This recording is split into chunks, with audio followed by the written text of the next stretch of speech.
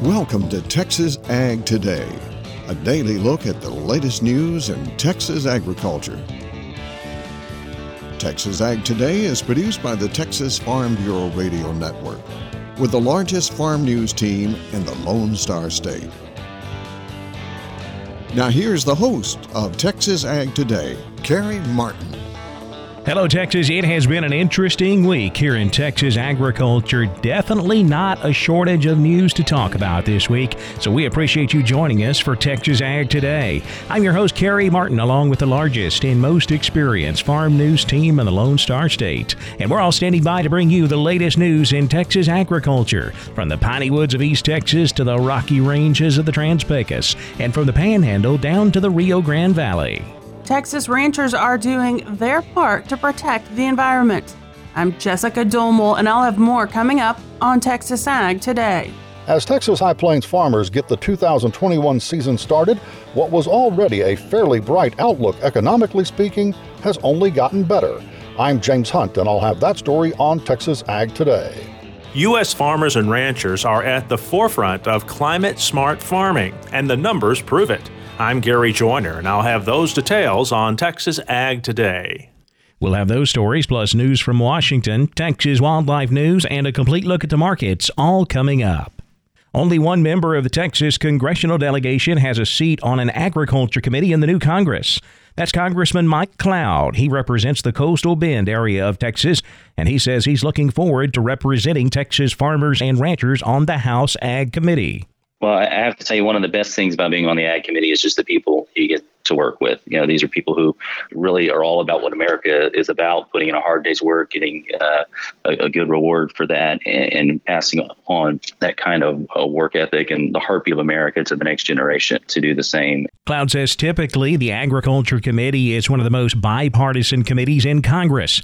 However, this Congress may be a bit different. He says so far there hasn't been much bipartisanship on the committee. A handful of Texas cotton growers are being recognized for their outstanding cotton yields. This year, 78 farmers in Texas, New Mexico, and California qualified for BASF's FiberMax 1-Ton Club. The designation goes to growers who achieve 4 bale or greater yields. This year, Apple Creek Farms in Garden City, Texas, was recognized for having the highest yield and gross value. The farm saw an average yield of 2,538 pounds per acre. It earned them a gross value of more than $1,400 an acre.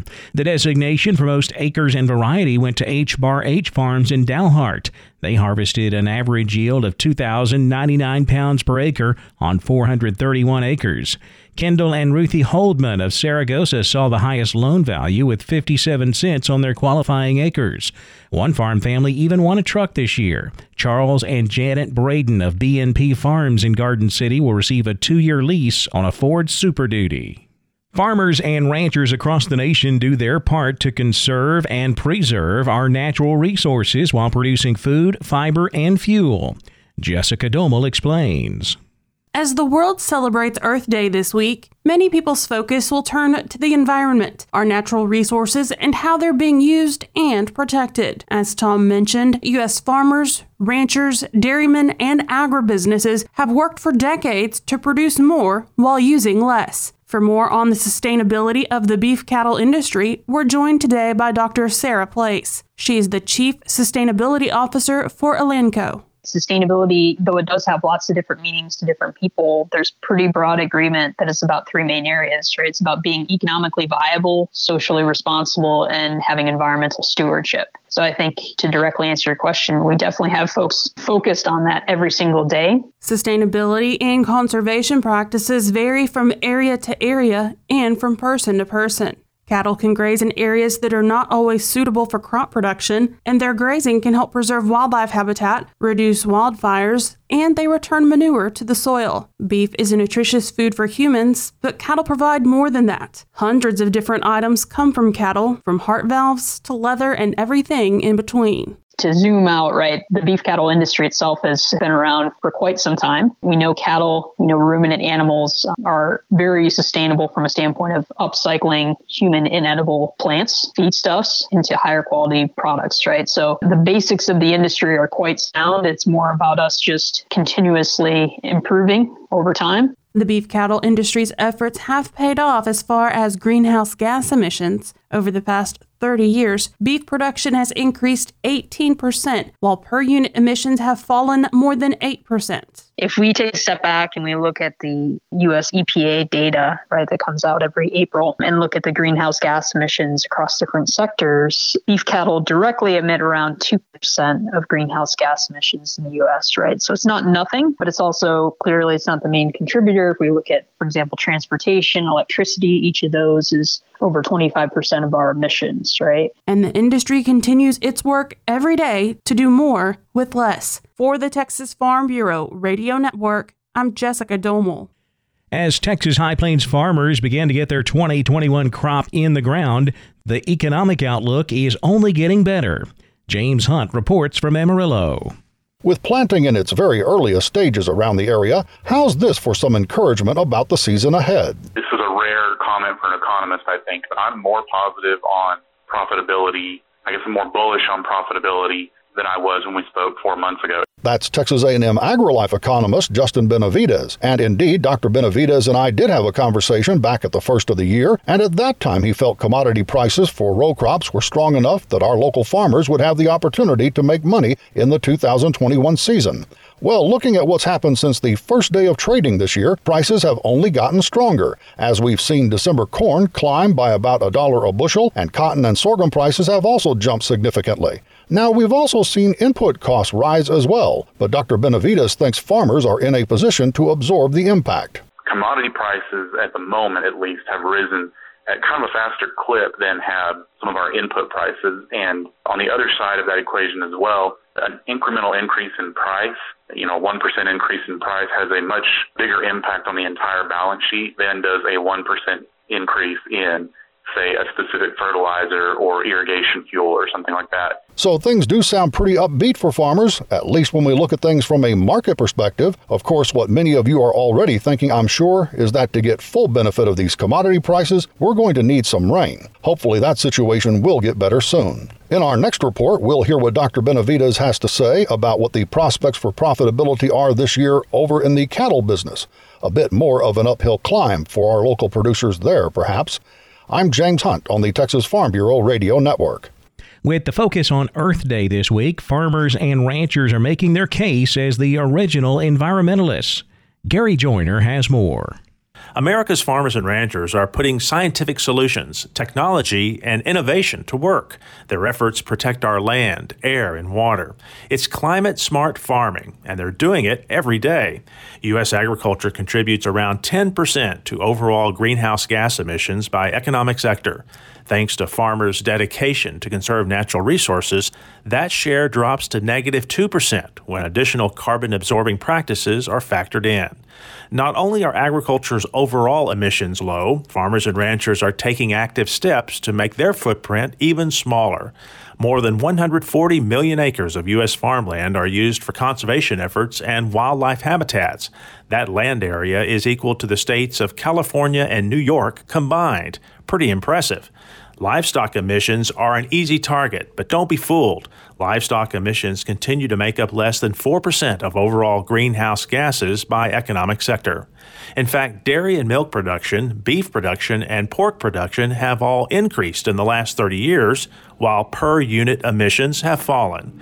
It's a success story that continues to break new ground, doing more with less. That's American agriculture. I'm Gary Joyner for Texas Ag Today. The Environmental Protection Agency recently released new annual data on greenhouse gas emissions. Michael Clements reports from Washington.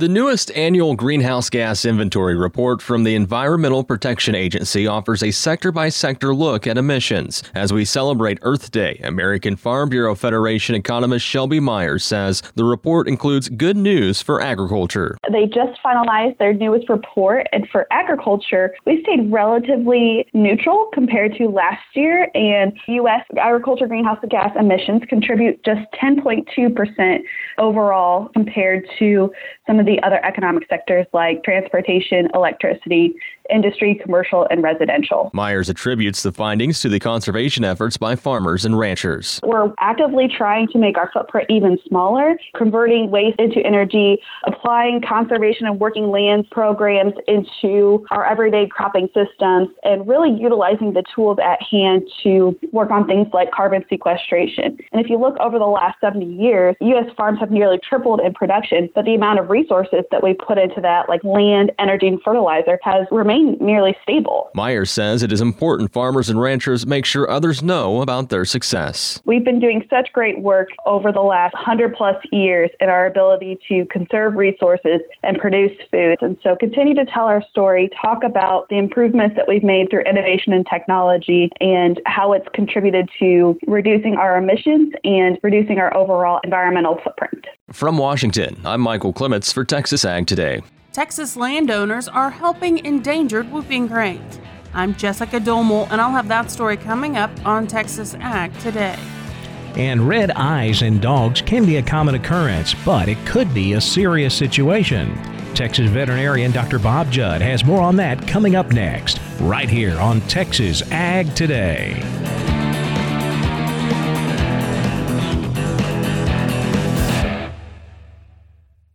In Texas, there's pea-size hail and baseball-size hail. Guess which one hit our house? We didn't even know where to begin, but we called our Texas Farm Bureau insurance agent, and he was so reassuring. He knew exactly what to do to get our house back into shape and our lives back to normal.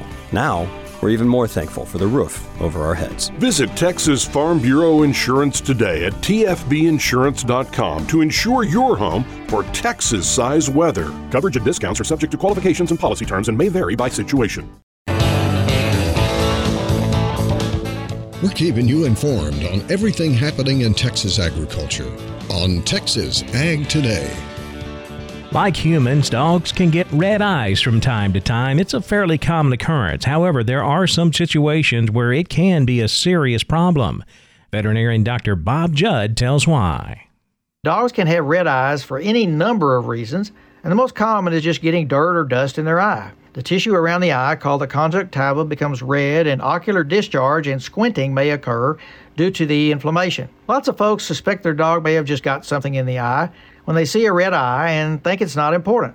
However, if the red eye persists for longer than 12 hours, or if your dog is squinting the eye or has ocular discharge, your dog should be examined by your veterinarian. A common problem secondary to getting something in the eye is a corneal abrasion or ulcer, and these are very painful and can lead to severe infection and blindness if not treated appropriately. A condition that can lead to corneal ulcers is dry eye, called keratoconjunctivitis sicca, and this condition is common especially in smaller dogs. A lack of tear production allows the eyes to dry out and ulcers may develop. Long term, the eyes have lots of thick discharge and eventually black pigment will develop on the cornea and will lead to visual defects and blindness. Another cause of red eye in dogs is glaucoma, and this is due to an increase in pressure inside the eye. Some breeds are more susceptible to glaucoma, and this is another reason that dogs with red eyes should be examined by a veterinarian, because if glaucoma is involved, it can lead to blindness very quickly without appropriate treatment. Blindness can occur within hours, so a vet exam should not be delayed. Uveitis can also cause the tissues around the eye to be red and can lead to blindness and glaucoma. So if your dog has a red eye, it may be a simple problem, but could also be a more serious condition. I'm veterinarian Dr. Bob Judd. This is the Texas Farm Bureau Radio Network. Texas landowners are helping endangered whooping cranes. Jessica Domel tells how in today's Wildlife Report.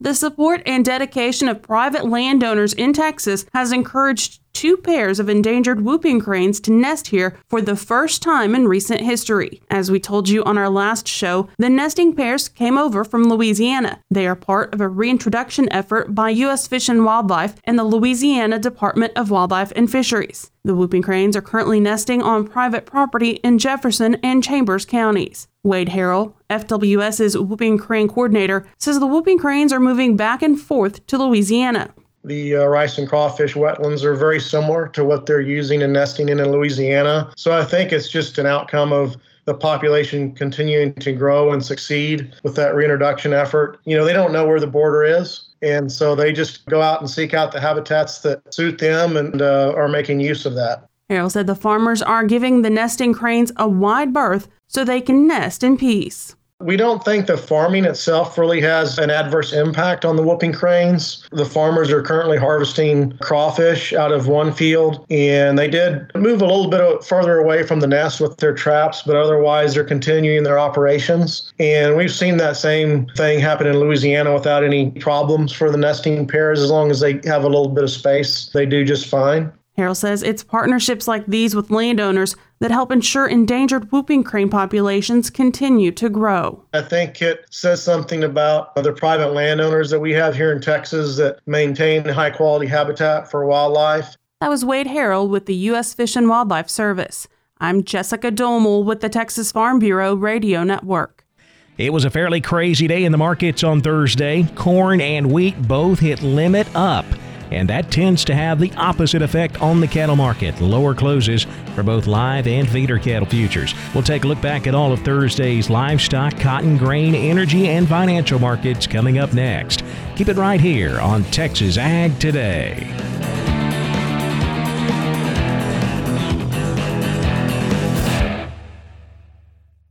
As planting season begins across the country, the American Seed Trade Association reminds farmers to follow the basic steps for seed treatment stewardship. Follow directions on seed container labeling. Eliminate weeds in the field prior to planting. Minimize dust by using advanced seed flow lubricants. Be aware of honeybees and hives located near the field. Ensure that any spilled seeds are removed or covered by soil to protect wildlife and the environment. And remove all treated seed left in equipment. For more information, visit seed-treatment-guide.com or contact your seed dealer.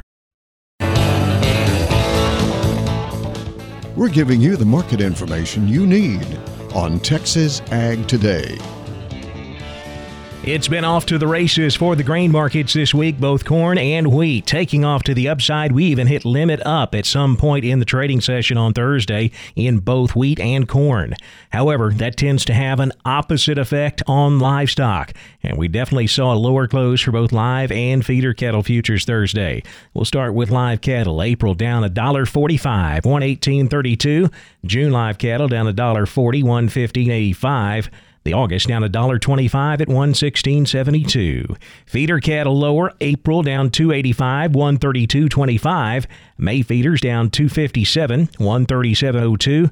The August down $3.55, $148.37. Cash-fed cattle market still fairly quiet on Thursday. We did see some sales develop here in Texas at $120. Up in Kansas, no sales, but the bids were around $118. Most of the asking prices this week still around $121 to $122. Boxed beef continues to climb higher. Choice up 93 cents, $281.39. Select up $291 at $274.79. Now let's check the auction barns. We're walking the pens with Larry Marble.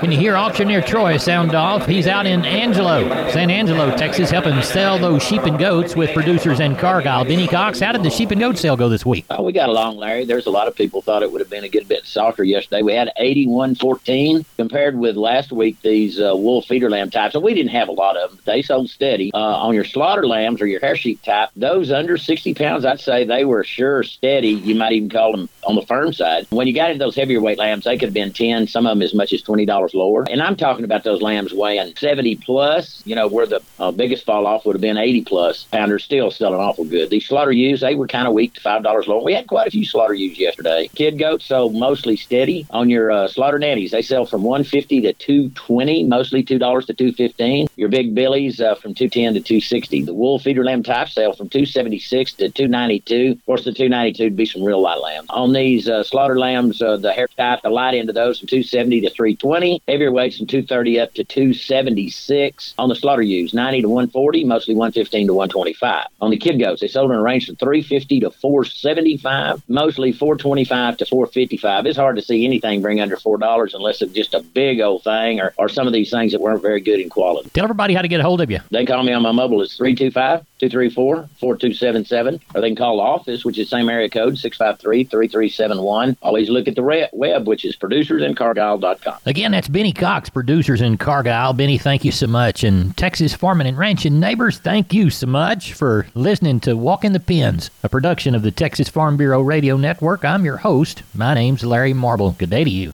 Thanks, Larry. Back over to the futures market now, where lean hogs closed lower. May down 15 cents, 107.45. June hogs down 97 at 103.55. Class 3 milk was lower. April down a nickel, 17.65 a hundredweight. May milk down 48 cents at 18.68. The cotton market closed narrowly mixed. Not a lot of news in the cotton market right now, especially when all eyes are on the crazy grain trade. We'll get to that in just a second. First, here's how the cotton market closed. May cotton down 19 points, 84.64. July down 18 at 86.05. New crop December cotton up 6 points, 83.75. Now to the grain markets, where we hit limit up in many contracts in both corn and wheat on Thursday. First, the wheat market continues to be concerned about the freezing temperatures we've had this week. Of course, we got some of that in North Texas and the Texas Panhandle, but it also was even worse in Oklahoma and Kansas, where that crop is definitely vulnerable to the cold weather. We don't know what the damage is right now, but it's being priced into the market. July Kansas City wheat up 37 cents on Thursday, closing at $6.74 3/4. Soft wheat in Chicago jumped above $7. The July contract up 35.5 to close at $7.10.5. And we saw the craziness continue in the corn market. Three factors we're watching there. First, very dry conditions in Brazil. Secondly, here at home, very strong demand for old crop corn. And we continue to see strong demand from China. That caused the May contract to jump 25 cents. It closed at $6.50.5. September corn up 20 1/4, $5.77 1/4. December corn up 16 3/4, $5.53 1/4. In the energy markets, May natural gas was up a nickel, $2.74. June crude oil up 28 cents, $61.63 a barrel. The financial markets lower. The Dow Jones Industrial Average down 321 points, 33,815. The Nasdaq down 131 at 13,818. The S&P 500 down 38 points, 4,134. Well, that wraps up our look at the markets, and that wraps up another edition of Texas Ag Today. Don't forget, we'll be right back here next time to bring you all of the latest news in Texas agriculture. I'm Kerry Martin, and I hope to see you then. Thanks for listening to Texas Ag Today. Be sure to subscribe to our podcast on Apple Podcasts, Google Podcasts, or Spotify. For more Texas Ag news and information, check out our website at texasfarmbureau.org or tfbradio.com. Texas Ag Today is a production of the Texas Farm Bureau Radio Network.